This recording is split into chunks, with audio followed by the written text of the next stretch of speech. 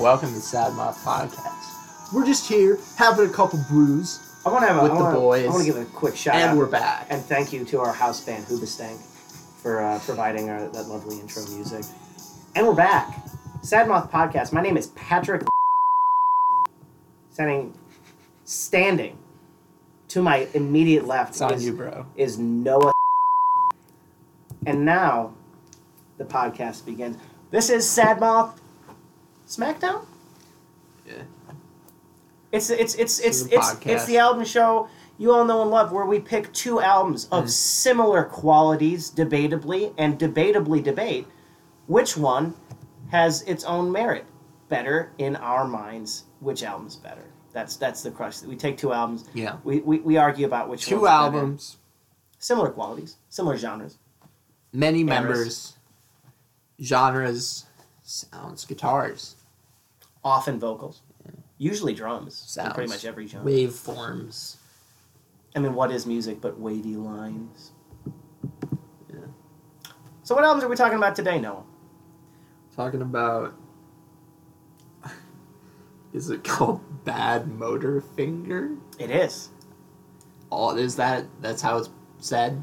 We're talking about Soundgarden's 1991 album. Seminal 1991 grunge LP. Release, Bad Motor Finger. Bad Motor Finger. And we're also talking about Alice in Chains' debut 1990 record, Facelift. We got a real battle of the grunge heavyweights. Oh, yeah. Two of the big four, decking it out, 1v1. It's a mega grunge showdown. Content right now. Only on HBO pay-per-view. No, if anyone had to pay for this, we'd have even less people listening. No. I don't know how you can get less than zero, but it could happen. It's like I don't know if you can make people pay for a podcast. I have no idea how you do that. Anyway,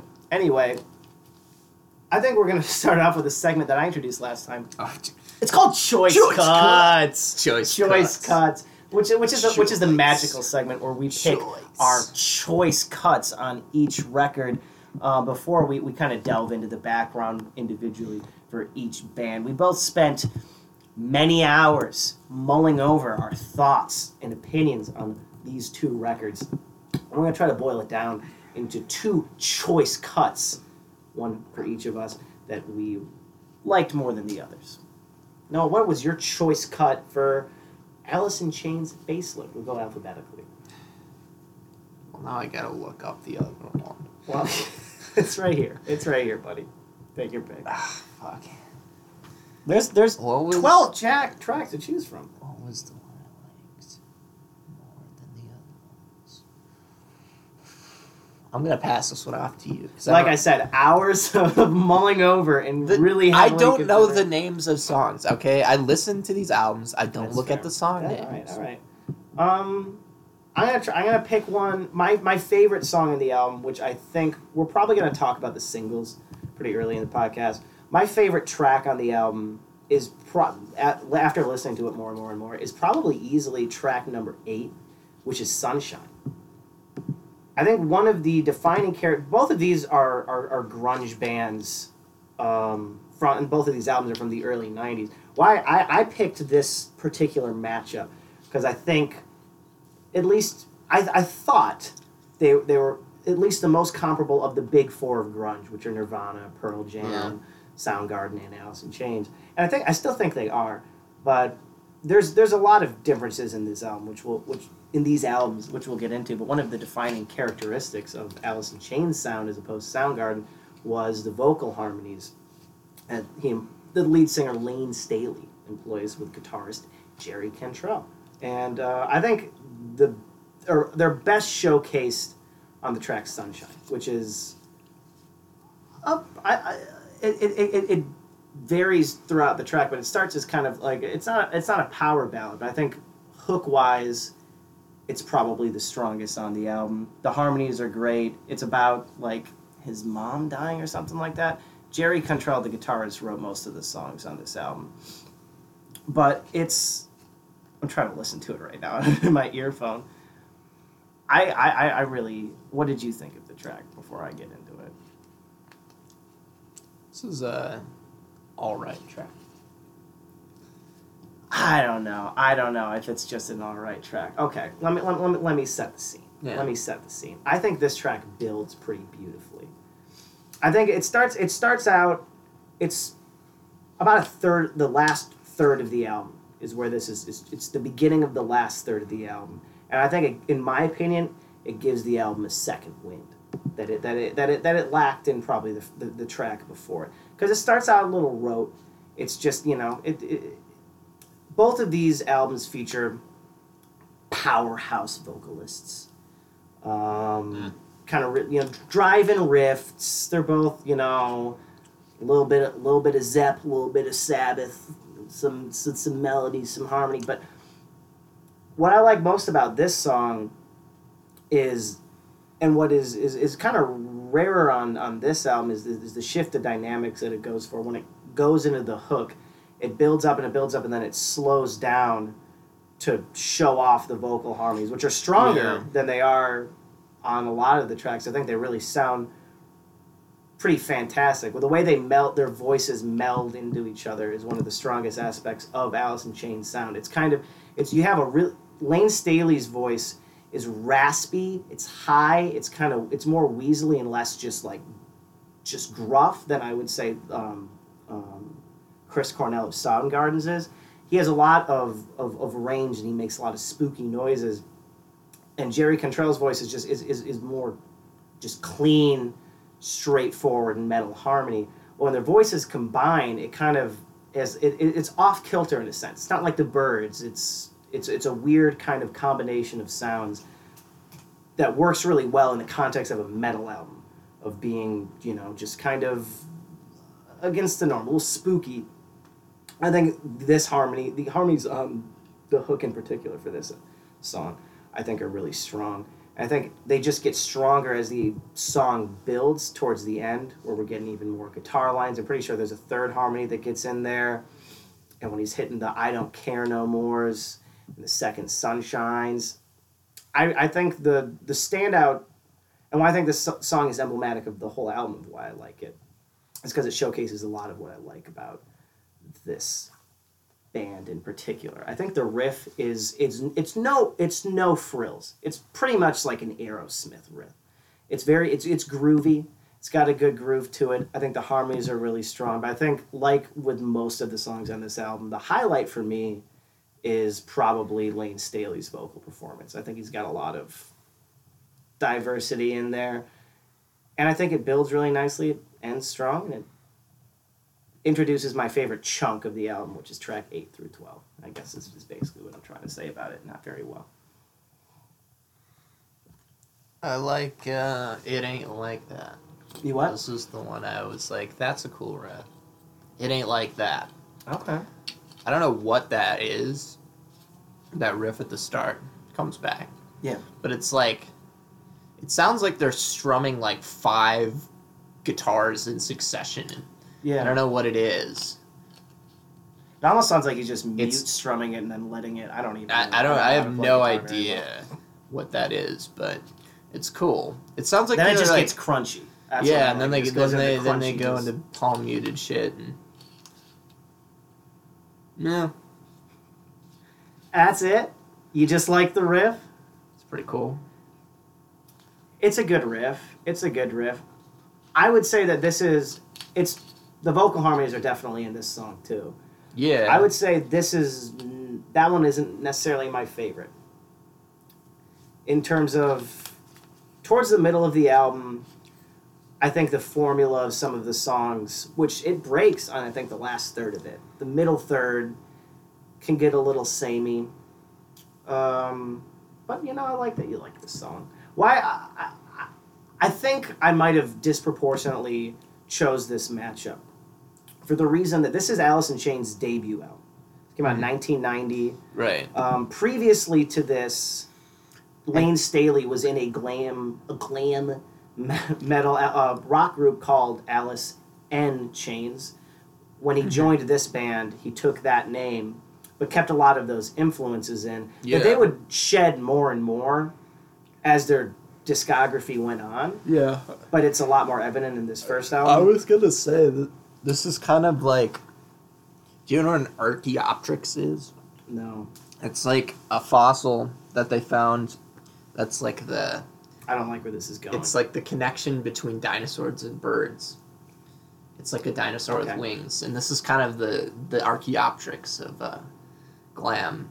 To grunge. Glam metal and grunge, because like Okay. Man in a Box is like pretty much a hair metal song. But then what's interesting Like, is But that like, song specifically was the first quote unquote grunge song to become a hit. yeah, it was like on the radio. It was on the radio. It was a big song For for wild. the scene. Yeah, they were before Nirvana, probably the first band in the scene to really break national radio. Mm-hmm. Soundgarden, in contrast to that, have been around a heck of a lot longer. They were on the first grunge compilation, Deep Six, in like 82, 84. They've been around for a long time. By the time they reached the album we're talking about, Bad Motorfinger, that was 91. They've already been around for the good portion of a decade. They've released their debut album and their EPs, and they've had time to more fully form as a band in their sound, which is why I want to talk about your choice cuts of Soundgarden's album, because this by the time they released this album, they had found probably the best sound that they had. Previous records hadn't really quite meshed like that. They just sounded like an amalgam of their influences. When this one, they really kind of came into their own. What was your choice cut on Bad Motorfinger? I'm saying Jesus Christ Pose. Oh, dude, that's my... Oh, no. Okay, why? Is that yours? No, it's not. I just think it's really it's a good song. It's very I like the drumming. It's very propulsive. It is a very propulsive I like song. the noise of it. It's a bunch of fucking just like random guitar shit at the start. Always gonna get me. It's a great riff. It's got like, I don't know. It's a really stupid lyric, which I enjoy. Yeah. I don't know. It's got great energy. I could get down to this. I don't want to get too much into a rebuttal I could of it, punch. but- I could punch a dude out in like a pit Yeah. on like the Lollapalooza Yeah. tour in '95 With your Jesus hair and your Christ down pose. to your ass crack. Dude, I slightly could get pretty goatee rough rocket. to Jesus Christ pose. I have a weird love-hate relationship to this song, because on one hand, I don't think there's anything technically wrong with it, and there's a lot of things I love about it. Like you said, I think the riff is sick. It's incredibly propulsive. I think the song gets even better. The last minute of the song, I think, is stronger than the rest of the song, when it finally builds into a riff that I'm more satisfied with. But at its worst, this song is just that riff go no and then fucking Chris Cornell just screaming, shrieking really in my ear, both at the same time, just hitting me with the and it's just it's a little much. And like you said, the lyric can be endearingly shitty. I don't really care for the imagery that they were. I like the idea, I guess. It's hard for me to exactly put my finger on what I dislike about this song, I'm not going to say it's a skip, because like I said, I think it builds into something better than the rest of the song. I think the last half is great. I think everything pays off in the last half when he goes into his lower register and the fucking shrieks kind of pay off, I guess, and the riff changes, but it's just not. It's not one. And it's a big song for them too. It's definitely one that a lot of fans agree on is one of the best on the album, but it's just never connects with me. I think it's his voice. I think it's just the incessant, just like wah, wah, wah. I don't know, but I disagree. Well, I don't want to get too much into a rebuttal about it, because it's not my least favorite song in the album. Mm. I will talk about. Okay, my favorite song in this album is actually the one that comes directly before it. I think Slaves and Bulldozers is easily the best song in this album. I think it shows perfectly the kind of dynamic. And this is where Soundgarden differs at this point in their career from Alice in Chains, in that they are an incredibly tight band. They're also different lineups. 2 guitars in Soundgarden as opposed to just the one with overdubs on Alice in Chains. But what's so impressive I think about Alice in Chains on the Soundgarden, on this song and the album in particular, is a lot of times you don't even, the guitars are played so, the interplay is so tight and they're so close together in the mix, you can not even pull them apart easily, but they're so, it's essential to kind of the buzzing, humming sound. And when the lead, Kim Thale, I think is his name, when he busts his leads out of that kind of tight synergy, he just goes completely nuts. He does my favorite types of solos on this album, which are just guitar freakouts, like he's choking a fucking metallic chicken. Yeah. And I fucking love that in this song. Yeah, there's a couple good, like, noise, like, not particularly, like, scale-based solos. Yeah. You know? Just goes nuts. Pretty good at that. Chris Cornell shows off his range in terms of, like, lower register. He does a really good in-tune scream that he doesn't do anywhere else on this album, except for Slaves and Bulldozers, where he's doing the "Now I Know Why You've Been Shaken." He just fucking busts into this scream. It's one of the longer songs on the album, at like 7 minutes. 7 minutes, but it's like it's a real showstopper early on. I think it shows his fucking just his real belter pipes, where he's just really channeling some 70s hard rock with the screams. It all builds so nice. I just think it's a beautiful song. It's fantastic. Yeah. Probably the best song of the album. Yeah. Debatably, but that's what we're here to. That's what we're here to talk about. Let's get into one of these. What should we do first? I think we should talk about Soundgarden first. Okay. We're on the roll, and I feel like I'm gonna have to do explaining more about why I like the Alice in Chains album so much, as opposed to, I think we can agree that Bad Motor Finger. I don't know your opinion yet, but I think we can agree that Bad Motor Finger is a pretty great album, pretty good album. I agree. I enjoyed this. What struck you first time going through it?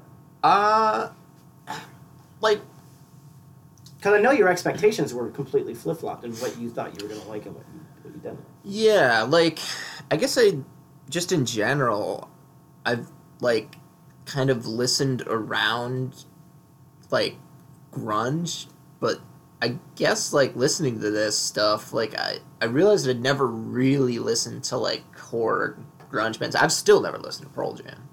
That's fine. But, I mean, I've listened to Nirvana. Yeah. And I've listened to, like, pre-grunge. Like, I've listened to Melvins. I've listened to, like, Killdozer. I've listened to Mudhoney. Yeah. And I've listened to, like, nu metal and post-grunge. Everything before and after. Yeah, but I've never really listened to, like... Prime era to like, Soundgarden, right? So, I guess I was... I guess I was surprised by things I should have not been surprised about. Number one, both of these albums sound like absolute shit. Like... They sound terrible. Elaborate. So, like, they don't sound bad in, like, a technical perspective. But they're too clean, right? Like, they're produced like post-grunge records are produced, and that was, like, a big hurdle for me listening to these records. They're produced like what these are, which are major label extensions. They're really clean, like, squeaky clean, produced, like, compressed. These are fatiguing fucking albums to listen to. They're long. No, but, like, they're fatiguing on your ears. Because they're really compressed and they're really loud. I'll give you that for Soundgarden for sure. This was their first major label album too. And like that sound does not fit like grunge records. It doesn't, and it doesn't fit post grunge records. It doesn't fit nu metal records. Like it never fit. It never worked. Like so that was a thing I had to get past. And the other thing was like I associated that sound with like all of this music that I had listened to that I hate. Like Creed and Nickelback. Like Creed and Nickelback. So, like, it was, like, trying to listen, you know, it was just kind of a mental block I had to get past. Like, Creed really kind of spoiled this music Creed for makes for sense a while. if you listen to grunge and then Creed, but going back retroactively, I can see that being a hurdle. Because also, more than anything for me, what Creed kind of ruined, in a sense, is the vocal style that both of these guys go for. The kind of raw... is definitely present in both of them, but like, and it's so cliche now with the post grunge. But I don't think it definitely wasn't back then, and it does the disservice to these guys if that's all you think of them as. Because I think they both delivered some pretty incredible vocal performances. Yeah, no, it definitely like sound like these vocals like sound corny to me. Yeah. And like I think that's mostly like the reason is the way I approached this. Not that it's actually corny. Like, I don't know. Like, I don't think, like, 70s rock records sound particularly corny. It's just, like, I've heard so many shitty singers trying to sing like these guys that it's really affected my perspective. Yeah, it's hard to go back to the original. But, yeah, Soundgarden, Badmotorfinger, I enjoyed it. Like, a lot of these songs are really well written. There's energy. There's slower songs. I think Rusty Cage is incredibly good. Good opener. Like... It's the first track on the album. First, probably 4 times I listened to both of these records, I was like... Didn't like either of them, except for Rusty Cage. Really? I don't know why, but Rusty Cage is really good. That one stuck out? Yeah. Like, what about Rusty Cage stuck out as opposed to, like, the next track, Outshine? I think one of the dopest things you can do with the intro to a song is, like... switch a beat or switch like a drum pattern in like an indiscernible but like building way.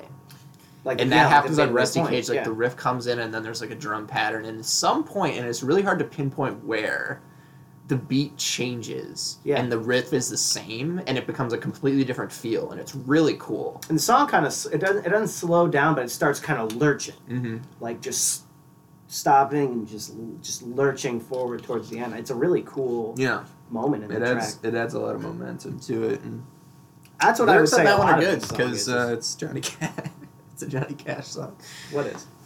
Rusty Cage. Really? I believe that is a Johnny Cash cover. Let me check. That I didn't know that. That could blow my fucking mind. Yeah. Are you sure he didn't cover it later on? Oh wait. Oh, he might have covered this song. He probably covered it when he was old. I mean, what struck me about Soundgarden, listening to it again, is a lot of these songs are incredibly propulsive, but what they do so well as a band is just dynamics. They're so tight. Oh yeah, he covered it. On what? Which one? On Unchained. Impressive. I don't know how the fuck Johnny Cash covered this fucking song, to be honest. I mean, it sounds like a country song. Lyrics? Lyric-wise, I pack of dogs. He has got a little bit of a twang on it. Pack of dogs. Well, I was saying, I think the dynamics of Soundgarden are very impressive, and how they can shift in one song, just tempos, parts, and just completely change the momentum of a song at will and pull it off most of the time. I think they do a really good job. They're really tight, and it's probably because they've been a band as opposed to Alice in Chains. When on their debut album, they've been a band for like the better part of probably like 7-8 years at this point. So this was, I think, the first album that really showcased their songwriting in, like, they can really do this now. They have the confidence. They have, they've built up what they can do. And this is when I think of Soundgarden, I don't think Black Hole Sun album wise, and I know that's their biggest song, but this is what I think they do best. Is this album? I think this is their best album in my opinion. And this is. Do they get like slower?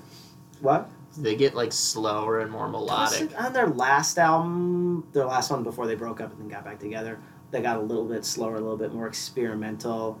I think Super Unknown is a little bit more colorful, if that makes sense. I think it's less cohesive. I think this album, what impressed me is how much they could do with the one sound that they work with. They have Alice in Chains, I think, runs the gamut on Facelift, when I think Motorfinger has a pretty consistent area within where they work. Mm-hmm. And I think they kind of work really well within that in making interesting songs, interesting parts, and changing them throughout the song, which I think is shown by the lead single. Both of the biggest songs on these albums, chart-wise, is the second track. Alice in Chains is Man in the Box, but this one is Outshined, which was the lead single of the album and the biggest song on it when it came out. Yep. Man, like, I don't know. Like, I don't get... There's just so many on both of these albums. There are so many like mid-tempo, like kind of slowish, like songs with just like moderately interesting riffs. Yeah, And that's just like definitely some Outshine, dude the first wailing riff over on the Outshine, top of it. yeah. And I just don't need it. Outshine for me, just first riff, verse wise, is not my favorite thing. I do like, I don't know if it's the bridge, but the and now you know part when the guitars get more chimey, less just doing That is a cool sound, yeah. I think that's an interesting sound for them to work within. And again, Chris Cornell sells a lot of the vocal lines, especially when he goes more towards the upper. It just shows the chops that he has. So I think like bridge and hook wise, I think Outshine is pretty strong. But verse, it is pretty rote verse wise. I think it is pretty just like it's a real chugging mid-tempo grudge song with some fucking, we were talking about earlier, stupid lyrics. Let's say the choice cut. Yeah, This song let's is. read the lyrics. Let's read some of those.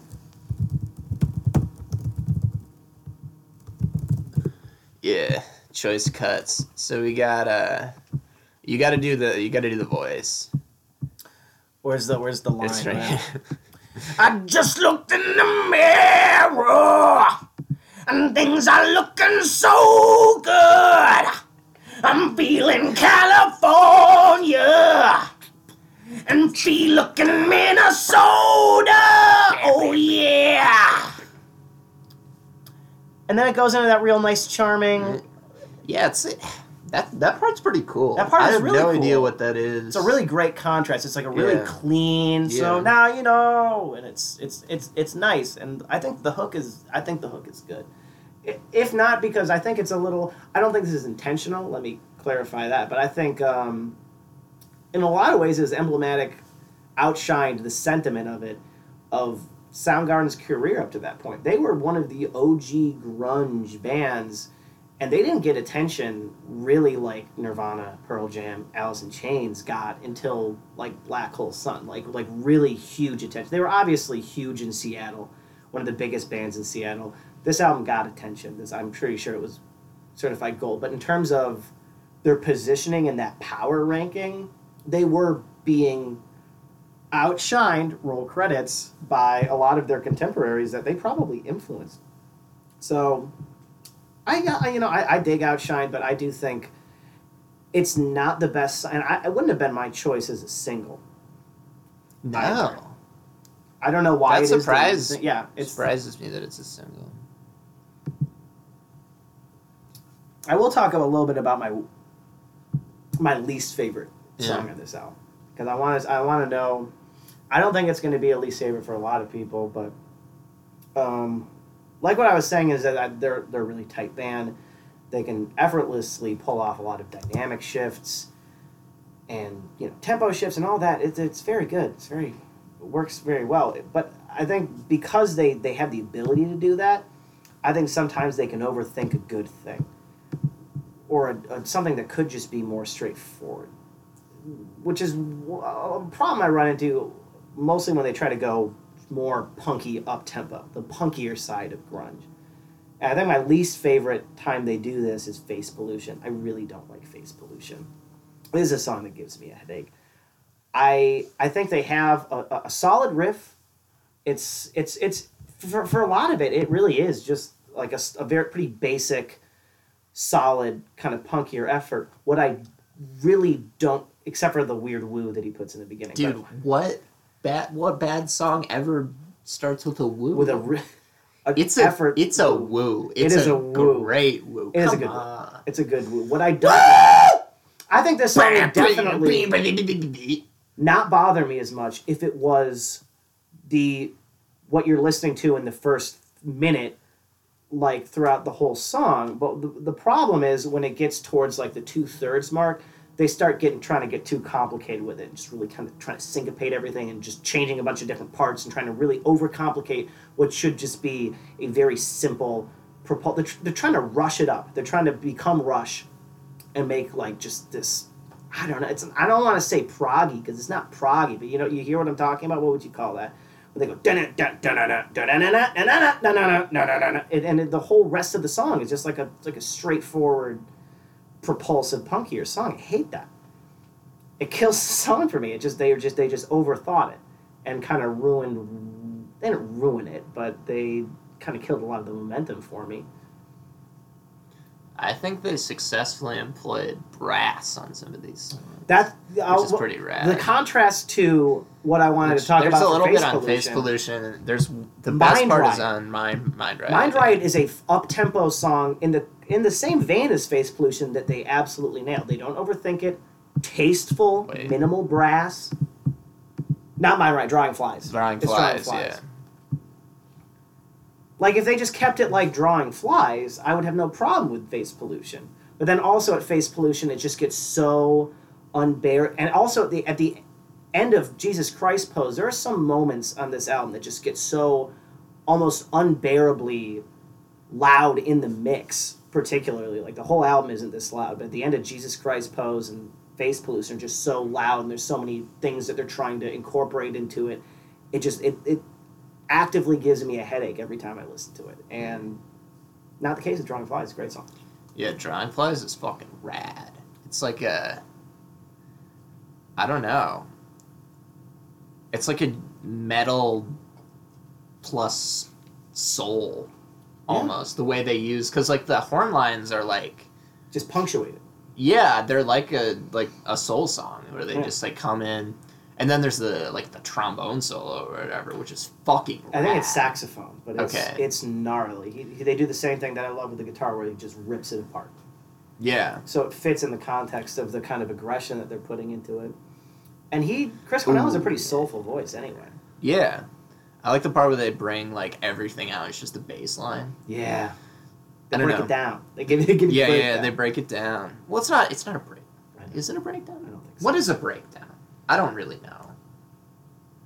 Whatever. But, like, I don't know. I just think, like, the way the verse...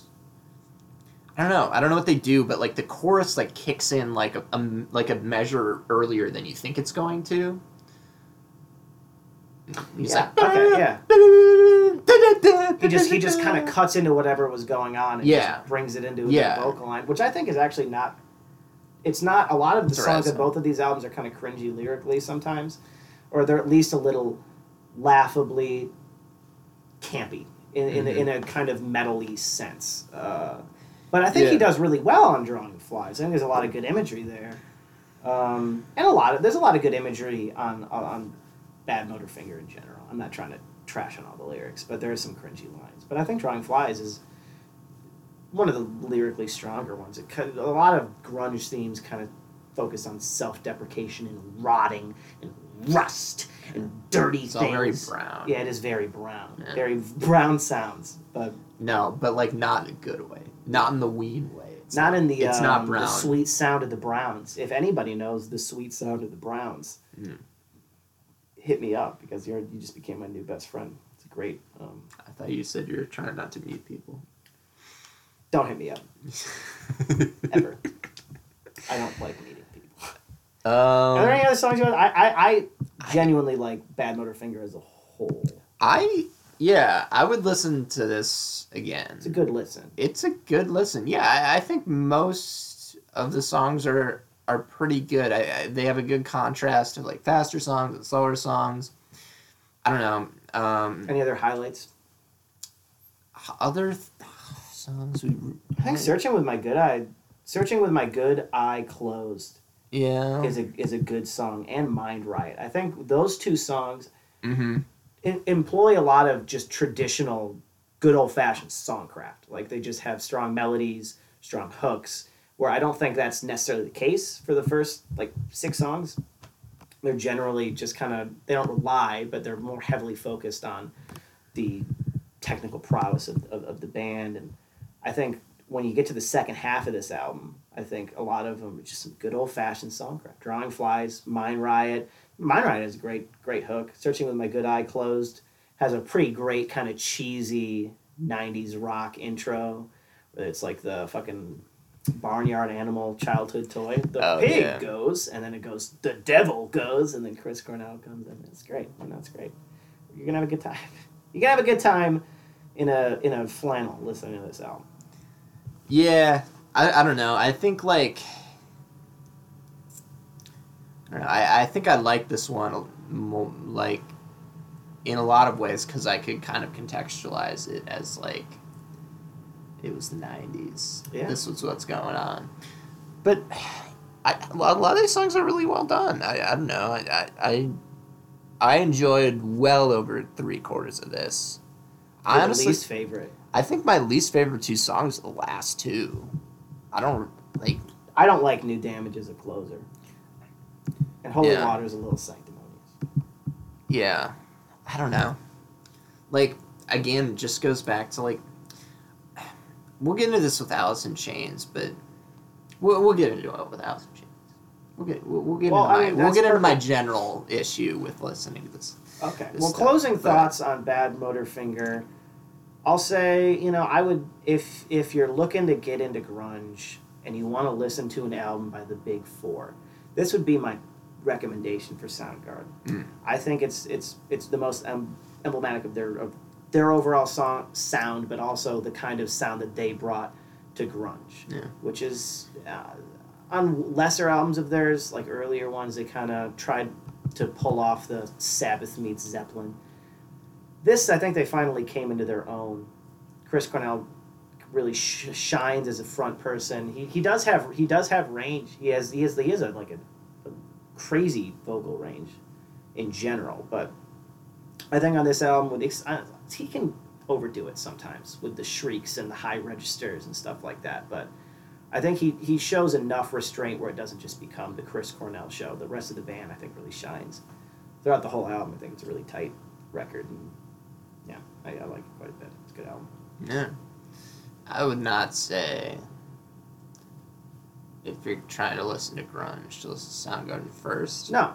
If you're trying to listen to an album by each member of the Big Four of the grunge, listen to Bad Motorfinger by Soundgarden. If you're trying to get into grunge, then listen to Nevermind, probably. Yeah. Or like 10 or Dirt or something like that. Or what is it? In Utero. In Utero is the best one, but like if you're trying to get into grunge, Nevermind is the big one. In Utero is the best grunge album. I'm not going to disagree with that. So we'll leave that there. Mm-hmm. Listen to In Utero. But like, I would say like, Bad Motorfinger is a good album. Like it's a certifiably worthwhile listen. There's some duds, but like, I mean, like it's gonna bring you back to kind of the stereotypes of the time. I think both of these records could benefit from some light trimming. A couple tracks. Yeah. I mean, like we're in like the CD era. Wait, no, we're not. Are we? Yeah. At this point, we are. We're fully in the CD. Yeah. Which is like, I don't know, man. Like I don't know why. It must have just been a record like label thing. Because, like, every fucking rock album just got, like, 20 minutes longer as soon as we switched to CDs. Yeah. Because they're like, gotta fill it up. Gotta fill it up, baby. Like, half an hour, like, you can add twice as much on there, you know? I feel, rock albums used to be a good, like, 40 minutes. Yeah. They jumped to, like, 50 to an hour. Yeah. On average. But this was 1991 where Bad Motorfinger came out. Yeah, that's what I was thinking. Like, that's pretty early CD. That's early CD, but it's also early grunge. It is. Nirvana. This is pre-Nirvana. This is pre-Nirvana, Smells Like Teen Spirit, breaking down the door for alternative rock. Right. But was even pre that. Not pre-Nirvana in general, because Nirvana had an album in the 80s, but what came out in 1990 and was I think the first highly Hot 100 charting grunge. You can look that up and correct me if you feel like it. I don't think it might not be true. But to my knowledge... No, I think I've heard that Man in the Box is the very first. So why don't we talk about Facelift by Alice in Chains? But why don't we start out with Man in the Box? Because that was their first huge song and the first huge grunge song a lot of people heard.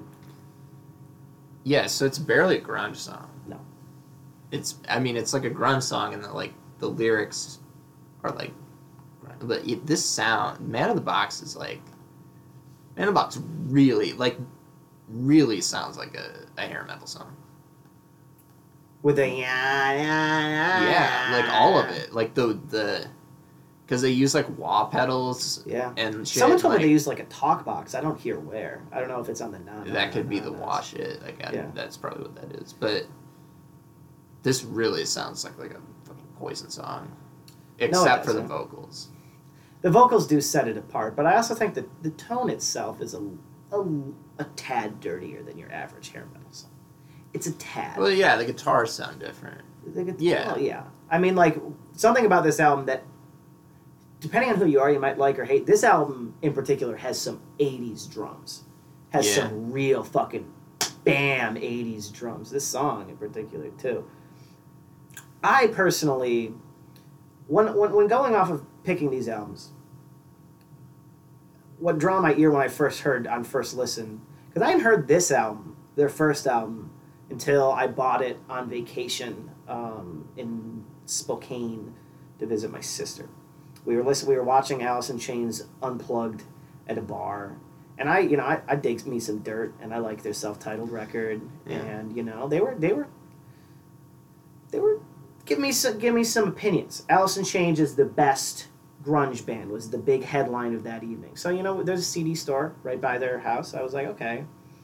I didn't mean to pick it up, but like the CD store was garbage. They didn't really have anything good, so I think I got the Tom Petty album for that podcast. But I also picked up this album, which is the only Alice in Chains album that they had, and I already owned Dirt.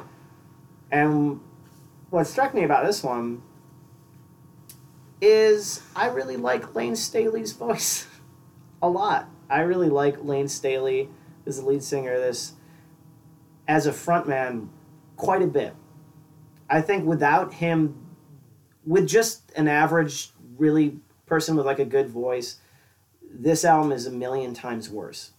I think Lane Staley brings a whole lot of personality, charm, and I don't know.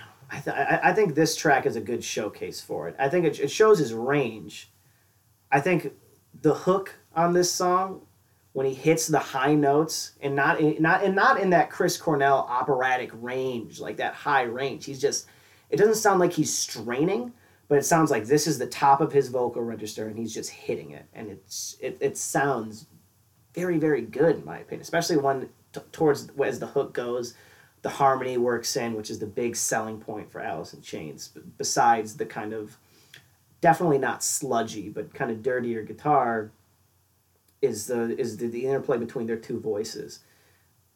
I think it works really well. I think the song is definitely sectioned off in between the nya nya and like the verse, and then you got kind of like, I don't want to say it's like the passage of "Won't You Come and Save Me," which is where the harmonies really kind of come in, and I think they work really well together.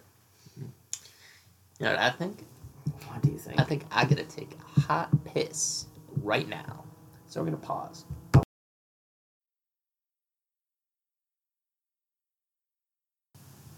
All right, and we're back. So Man in the Box.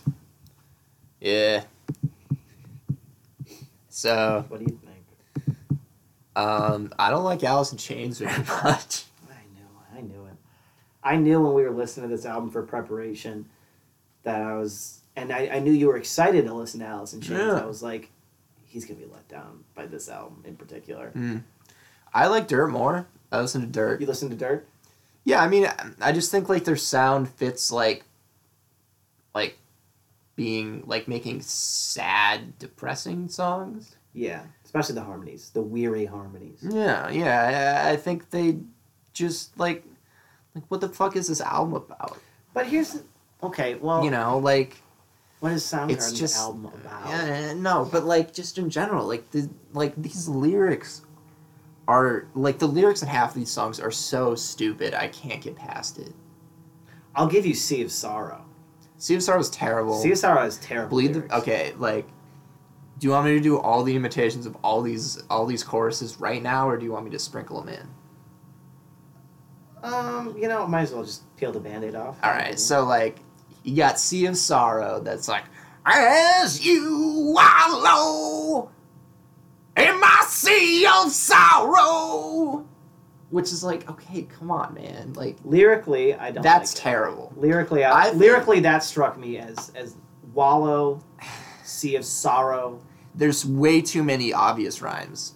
It's like that's like second grader shit. Like I think some of these songs you could not do better if you set out to write like a satire grunge album with like.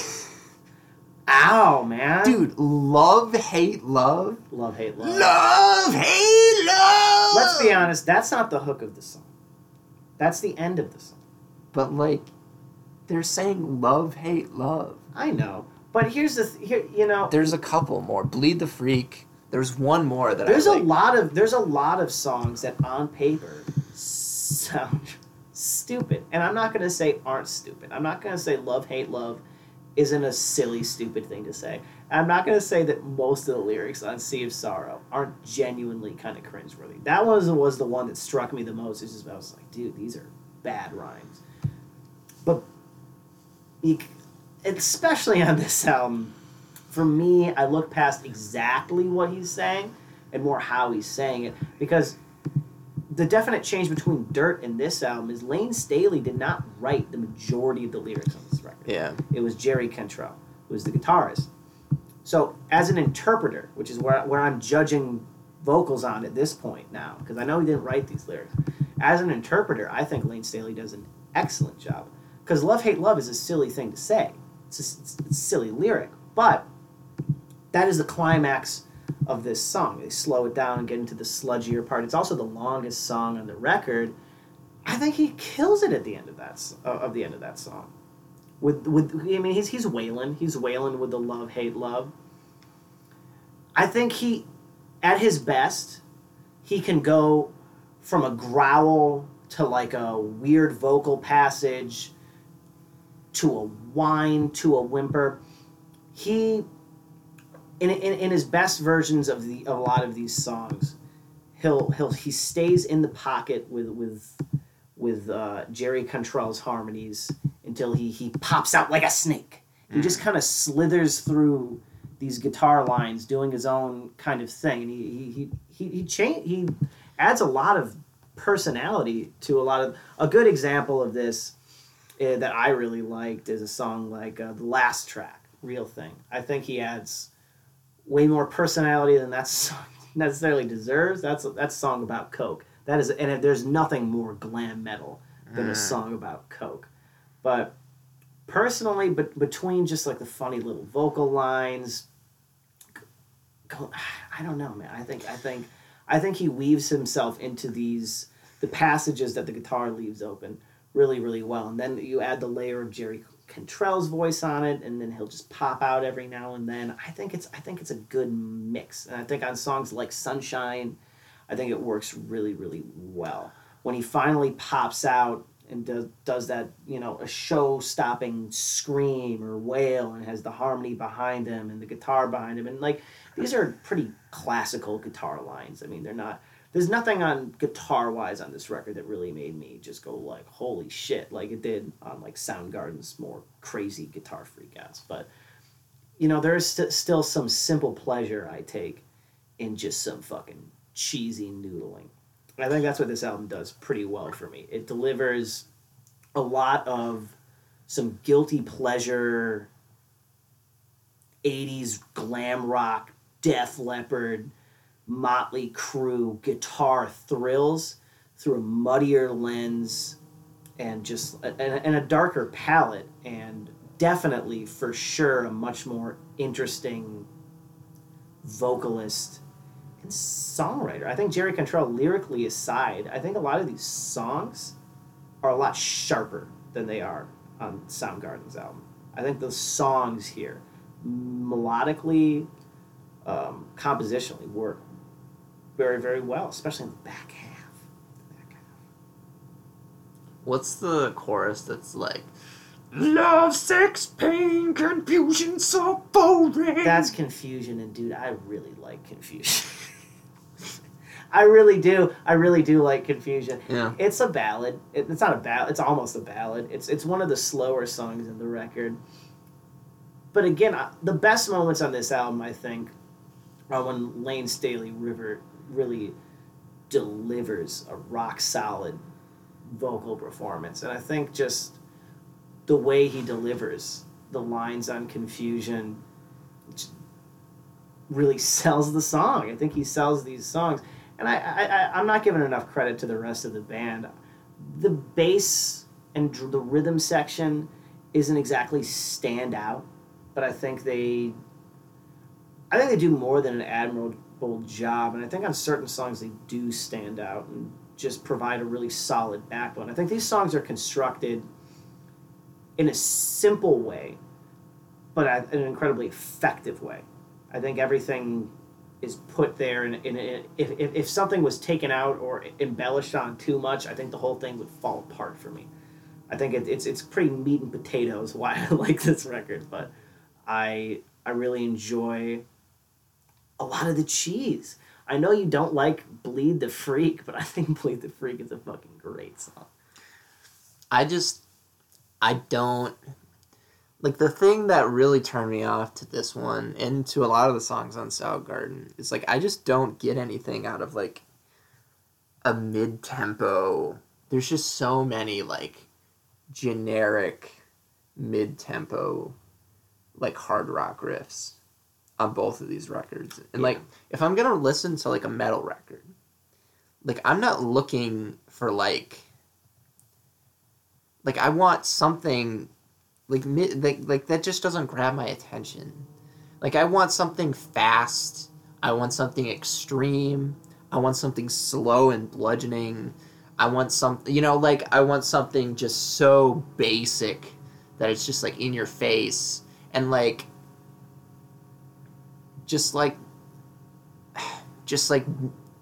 piddling along, like, palm muted, like, chords with nothing over it. Like, I just don't get anything out of that. I'm not going to disagree, because when I want to listen to metal music, I don't listen to Alice in Chains. Alice in Chains is not where I get my metal fix. That's not where I hear the real brutality and extremity that, like, or just the blood rush that, like, a really good metal album can give you, or just like the more shout. I mean, what I get out of this album in particular is, I really don't like bands like Poison. I can stand a few Motley Crue records. But I want some 105.5, 101.5 rock thrills. I want some cheesy, basic rock thrills, but I don't want it to be so shallow and so stupid and so generic riff-wise and so personality-less that I just tune it out. Right. So what I get from this record in particular... Like, it's better than Jet. Yes. It's better than Jet. It's better than Jet. Yeah. I think this album is very good. Yeah. I really like this album. I love the harmonies. I love his voice. I think the guitar is... And a lot of the mid-tempo songs... I'm not going to go full-blown say they're generic, because I don't think they were generic at the time that the album was released. But I think now they can be a little bit dull. But I think they amp it up with enough personality and dark flavor that I think it has loads of personality. Personally, but a lot of that has to do vocally, which is a big thing for me. I think I would still like the album just on a musical basis for those kind of cheap rock thrills, but with I think the grit that it adds gives it a little bit more substance. I think this album is definitely meatier, not sludgier, but it's heavier than a lot of the super duper clean, pristine Def Leppard, etc.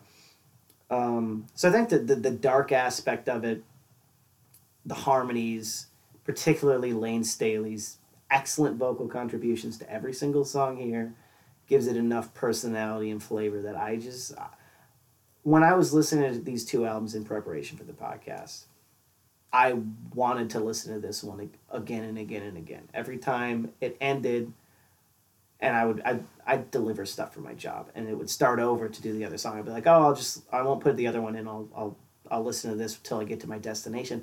And then when I got to my destination, I just let the album play out again on the way back. I consistently wanted to return to this album because I think the songwriting is sharper. I think each of the songs has a little bit more especially the back half. I don't think you're giving the back half of this album enough credit because I think the style that they work within completely, it doesn't change, but it gets a lot more interesting. They go full, like, early Red Hot Chili Peppers, like, fucking funk rock. Yeah, they go like funk rock on I Know Something About It. It's like a blackmail song, and it's fucking great, and I don't give a shit. That's a jam. No, I don't like those songs. Oh, it's a fucking jam, dude. Real Thing is it's a great Coke song. Confusion's great. Put You Down's great. This record gives me Aerosmith vibes a lot. I know you're just getting bummed out listening to me talk. You just I just got bummed out. Like, I really, like, we could have done this probably a week ago, but every time I listen to this, I never wanted to listen to it ever again. And then I warmed up to it some. Like, I liked it. I enjoyed listening to this, like, once or twice near the end of listening to this, but I just don't see this, like, having listened to a couple, like, two of their other albums, like, I just don't know how this can be seen as anything other than, like, something, like an early album that you listen to if you're a fan of the band. Well, I'll say this. I think this album has a distinct personality away from their other two albums. I listen to a lot of very depressing music, and I like a lot of times autobiographical, just shitting on yourself, drug abuse, shitholes that they would lyrically go into on albums like Dirt or their self-titled record, and just the kind of the downward spiral that they really effectively, more than a lot of bands of that era, captured on those records. Mm-hmm. But, you know, a lot of times I don't want to hear bands I like just shit on themselves for 45 minutes. I kind of want to hear this band do something fun. And I like listening. I get pumped listening to I Know Something About You, to Real Thing, to Sunshine. You're not giving Sunshine enough credit, dude. I think that song's great. I think a lot of the songs on here are great. I think Bleed the Freak's great. We Die Young is a fucking jam. There's just a lot of jams on here. I'm surprised you didn't like Real Thing, if only for the sexual chocolate baby at the end.